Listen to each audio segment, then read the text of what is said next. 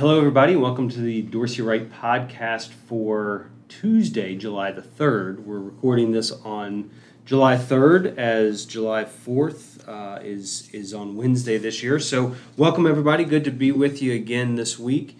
And the first week of July is underway, which means the second half of the year is now underway in full swing.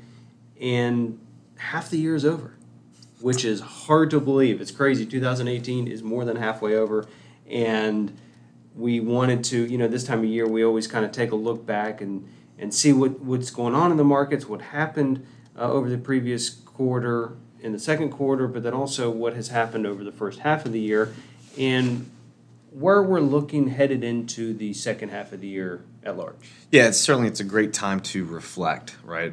Over the past 3 months, as well as the past 6 months, so you can position yourselves going forward. And if we just think back to kind of what transpired over Q2, I think one word, it's a little choppy, right? We had some great period where the equity markets kind of shrugged off some of the weakness from February and early March 2018. Then we saw a little bit of uncertainty kind of creep back into the market. We saw, I wouldn't call it a correction, or maybe you call it a little bit of a pullback. It seems that the market has shrugged that off again. So for the quarter, you're looking at what was a positive quarter for equities, right? You look at most major U.S. market indexes and ETFs; they were in the black. They were in positive territory. The S&P 500 was up over 3%, using the SPY as a proxy. The leader within the U.S. market landscape was really small caps, and that was an area that really surged and really gained some momentum. If you look at, let's say, the S&P 600 index fund, IJR, was up almost 8.3%, 8.38. Small cap momentum was up over 9%. And so, those are some of the themes of the quarter. Was strength in U.S. equities. And I think more importantly, resilience, right? The ability to, we know pullbacks will happen. We know correction will happen. But how resilient, how persistent is that momentum? And I think those are two words, resilience and persistence, that kind of personify or typify what happened last quarter. So we still see strength in U.S. equities. International equities was one of those areas where that did struggle last quarter. You can see really across the board, really emerging markets down double digits last quarter. You see developed markets were down almost 4. They're still hanging in there, though. They still have some strength. If you look at Dollar, they're still in second place. But overall, I think that's one asset class to watch right now. See, can they be as resilient as U.S. equities? So that's something we're watching in our rankings. And, of course, fixed income. Topsy-turvy time for interest rates. As a whole, the broad total bond market using BND, the Vanguard Total Bond Market ETF, was down about 1%, bringing the grand total of year-to-date returns down to almost 3 at 2.92. So there really hasn't been an area to hide in fixed income, right? So those that try to be defensive in any bit of turbulence in U.S. equity markets, really you couldn't just do that full switch from equities to bonds because bonds really weren't working for you. Commodities up as a whole. You can see the GSCI Commodity Index Trust, GSG, was up about 7%. That was really due to the rise of oil, strength in crude oil last quarter. So I think those are some of the major trends, Jay, is that resilience and persistence in U.S. equities, some weakness in international and fixed income, and then the up-and-coming asset class is really commodities is something we're watching. That's right. And in the second quarter, the international volatility certainly picked up to the point that we saw some technical deterioration there. And then energy, I think, was the big story there, not only on the commodity side, but stocks as well. A lot of the energy names that had been struggling prior to this year had come back and have done well, particularly within energy. I mean, you look year to date or even the last quarter, the Energy Select Sector SPDR ETF for the second quarter was up about 11%, up 3.5% on the year. And so outpacing the broader equity market has been energy on a year-to-date basis, which has been interesting. The only other thing that I think is worth mentioning in terms of happenings over the course of the first half of the year has been the U.S. dollar. And the U.S. dollar in 2017 was, for lack of a better word, basically in a free fall. The U.S. dollar falling from 103.5 all the way down to the upper 80s. And what we saw at the beginning of this year is the dollar find some support and has rallied. And the U.S. dollar DX/Y is the chart of the dollar on our site, has moved from 88.5 up to 95.50, which is in dollar terms is a huge move. I mean, it's up almost 3% on a year-to-date basis, up over 5% over the past quarter. Technically, it has moved now very, very close to moving back into a long-term positive trend. And so that's going to be a continued picture to watch, is if that dollar is able to get back in a positive trend. And obviously some of the themes we touched on are playing off of that dollar. A strong dollar is typically going to hurt foreign investments or international equities. And so it's not a coincidence that those two things, that the U.S. dollar has strengthened, international equities have weakened a bit. It's not a coincidence. That's typically what we see happen. But a lot of the themes there are certainly contingent off of the dollar chart. Yeah, and if it moves back to a positive trend, I mean, that would put the trend chart back to a positive trend first time since really May of last year, right? I mean, May 2017, it violated the bullish support line there at 98.50. That would be a sign of, hey, maybe we begin to we have seen the dollar turn around. We've certainly changed the paradigm, right, where we go from kind of a weak dollar to a strong dollar, potentially. What's interesting, too, is that, these trends can last for a while, right? I mean, you can see 2014 up until 2016 or so, we saw an upward trend in the U.S. dollar. That was certainly an environment that favored U.S. equities. International was kind of all over the place during that time period. So something to watch, heading into the second half of the year for sure. That along with, really just interest rates is something that, we definitely talk about a lot in our Thursday reports where we cover all the different asset classes. But you look at the 10-year right now, it's been trading sideways for much of the year in that 2.8 range. We saw the default chart of the 10-year TNX actually move to a negative trend, which is something interesting. Kind of broke through that bullish support line there at 28.25. So it's in a negative trend for the first time since really the midpoint of last year, right? And so dollar, interest rates, I mean, these are all, they're not new talking points, right? It's just that they are changing, right? That's right. Definitely, these are the big boys in terms of impacting asset class returns and market trends. So a great way to track that on the system, on the Dorsey Research platform, dollar symbols DX/Y, and then the U.S. 10-year yield index is TNX. It's a great way to kind of track those two players. Yeah, and headed into the second half of the year, there's leaders that came into the year that absolutely remain there. U.S. equities being the big asset class, but even inside of that, growth just continues to dominate the value-oriented stocks. Growth, whether it be small, mid, or large, continue to be the area we see strength and have yet to see any signs of evidence that is done. Growth continues to certainly be the case, and small caps are certainly a dominant area. What has been surprising, though, this year and through the first half of the year has been the value and very specifically the large cap value stocks that have lagged quite a bit. And as a matter of fact, when you look at all the S&P 500 ETF SPY through the first half of the year is up about 1.7% on a price return basis, so just shy of 2%. And most of the style boxes, the individual Morningstar style boxes, are actually outperforming the S&P 500. The one that is lagging the most and the one that's actually down on the year is large cap value. And large cap value, you think, geez, those are your blue chip type of names. Those are the ones that are just designed to be in the portfolio, that are not going to be high flyer names by any means, but they're going to be stable. They're going to just move along, quietly plod higher, and probably pay a decent dividend as a result. But those names, it's not only are they not doing anything, i.e. moving higher, but they've actually declined quite a bit in value from a price standpoint. And there's a lot of names out there. We've talked about some of these names in the consumer staple space quite a bit, but Campbell Soup is one that kind of comes to mind as a name that's just a value stock, a big dividend on it. Another name out there that is a very big name, Johnson & Johnson is a big name that has actually just recently violated its bullish support line and moved into a negative trend. So, it's important to look at these names now, and a bull market can certainly mask a lot of problems out there.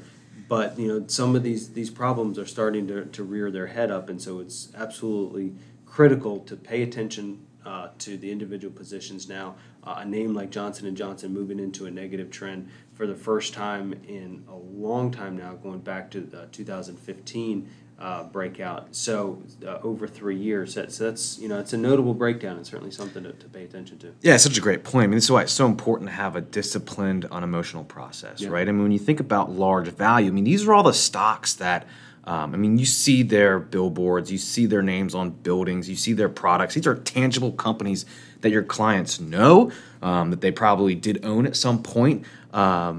You think about I'm looking at the Morningstar Large Value ETF. You look at the top holdings. I mean, J.P. Morgan, Exxon, Wells Fargo, AT&T, Intel, Cisco, Citigroup, Coca-Cola, Merck, Philip Morris, Walgreens, Walmart, IBM, GE. I mean, these are all. I mean, these are the big guys, right? I mean, these are these blue chip stocks.